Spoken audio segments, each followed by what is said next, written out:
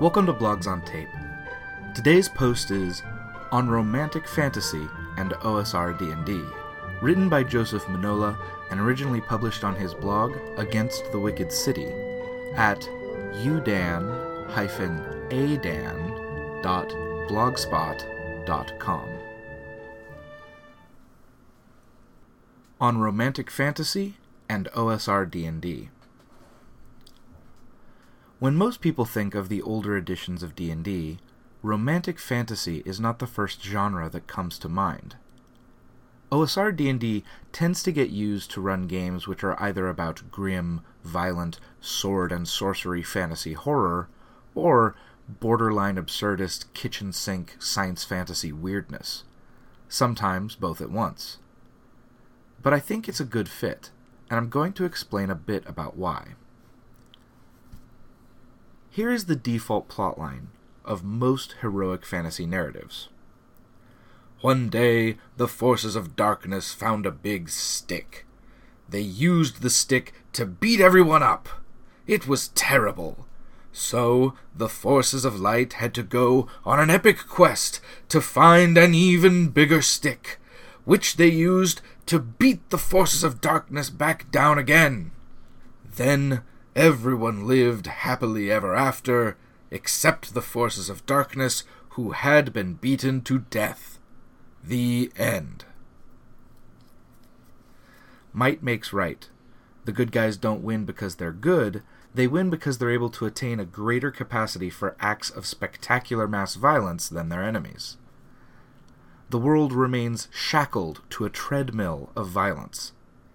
Viewed with even the slightest cynicism, the whole narrative starts to look deeply suspect, the kind of story that vicious empires always tell about their origins.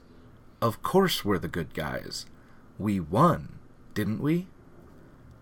This is probably one reason why world-weary amorality is so common in OSR fantasy games. Strip away the genre conventions, and it's easy to see the forces of light and the forces of darkness as little more than two interchangeable warbands, flailing away at one another with whatever physical and rhetorical weaponry happens to come to hand. Romantic fantasy narratives, by contrast, are usually built around defeating evil by means other than overwhelming lethal force. Consider a story like Ghibli's Spirited Away.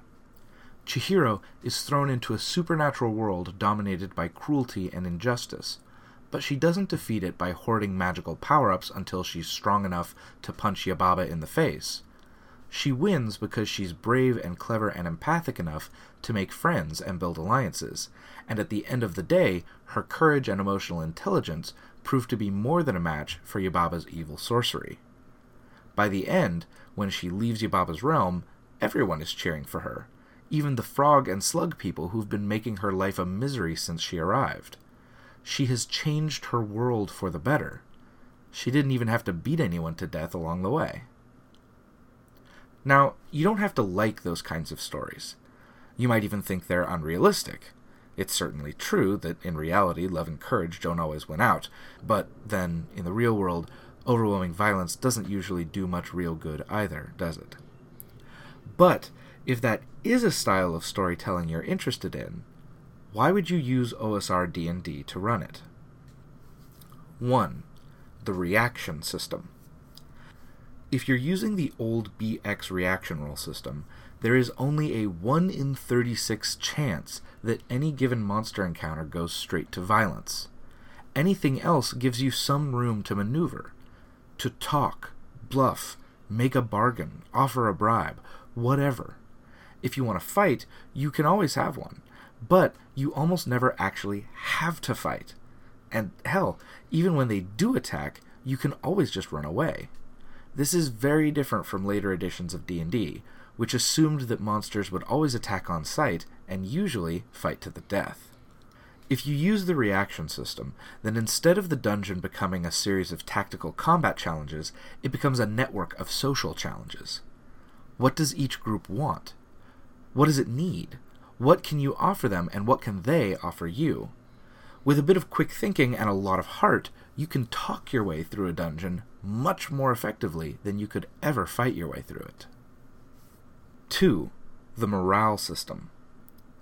Even if a fight breaks out, The BX morale system ensures that only crazy fanatics and mindless undead are actually likely to fight to the last man. Everyone else is much more likely to try and run or surrender once you start killing their friends right in front of them. As a result, violence tends to be limited. Bullets fly, bodies drop, and the balance of power changes. And then, you go back to negotiation again. You can kill them all if that's what you really want to do, but if you don't want that, if you'd actually quite like to find a better solution, then the morale rules give you a way to end fights while there's still someone left to make peace with. 3. The combat system. As the saying goes, if you've got a big enough hammer, then everything starts to look like a nail. If you've spent hours building your character from half a dozen source books, and you have a giant heap of hit points, and a list of combat abilities as long as your arm, as can easily happen in certain other editions of D&D, then why wouldn't you want to solve your problems with violence? By allowing players to create characters who fight like action heroes, later editions also encourage them to think like action heroes. And action heroes solve all their problems by killing people. Usually lots of people. OSR D&D isn't like that. At first level, you probably have about 4 hit points.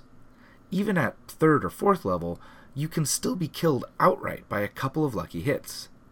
Getting into anything resembling a fair fight is a terrible idea. For the amoral sword and sorcery style of OSR game, that acts as an incentive to seek out unfair fights. Poison them, ambush them, stab them in the back. That's great. But it can also work to incentivize less violent solutions. Like Chihiro, PCs don't have the option of simply brute forcing their way through situations. They need to find other, better ways to succeed. 4.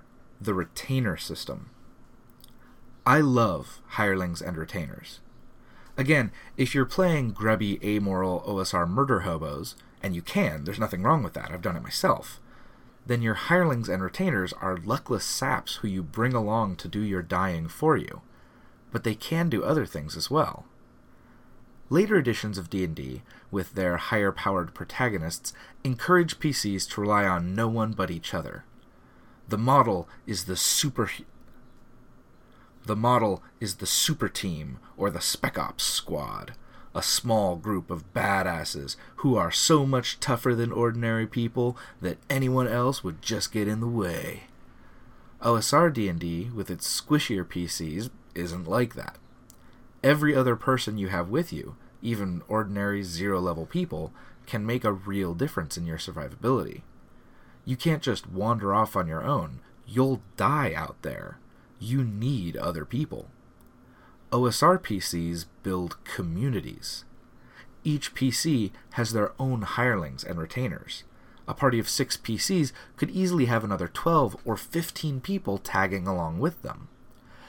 This ensures that each PC is enmeshed in a whole network of relationships with other people who they rely upon, and who rely upon them in life or death situations.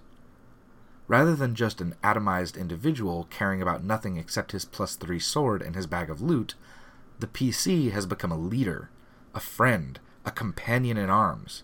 Because if they don't, hireling morale will plummet, and they'll desert you when you need them most. The cumulative impact of these 4 systems is to create situations which heavily favor relationship building and non-violent forms of conflict resolution. Of course, there will still be fights. Of course, the PCs will occasionally just say fuck it and shoot a bunch of bad guys in the head. Of course, there are going to be some people who just need killing. But mass violence isn't the default solution, and usually isn't the best solution. The best solution is talking, treating your potential enemies like people, negotiating, finding common ground. With a bit of work, you can turn them into allies instead of enemies, leaving the encounter stronger than when you came in. And if that doesn't work and they won't really listen, then you can always circle back later, wait until they're sleeping, and murder them in their beds. Romantics can be pragmatists, too. That was on romantic fantasy in OSR D&D. Read by Nick L.S. Whalen. Blogs on Tape is a project that works with authors to create audio recordings of the best works in the OSR, hopefully making them more accessible to everyone. If you know of a post that's well suited to being read out loud and you'd like to hear it on this podcast, please point me towards it. I can be reached at ls@paperspencils.com. Thank you for listening.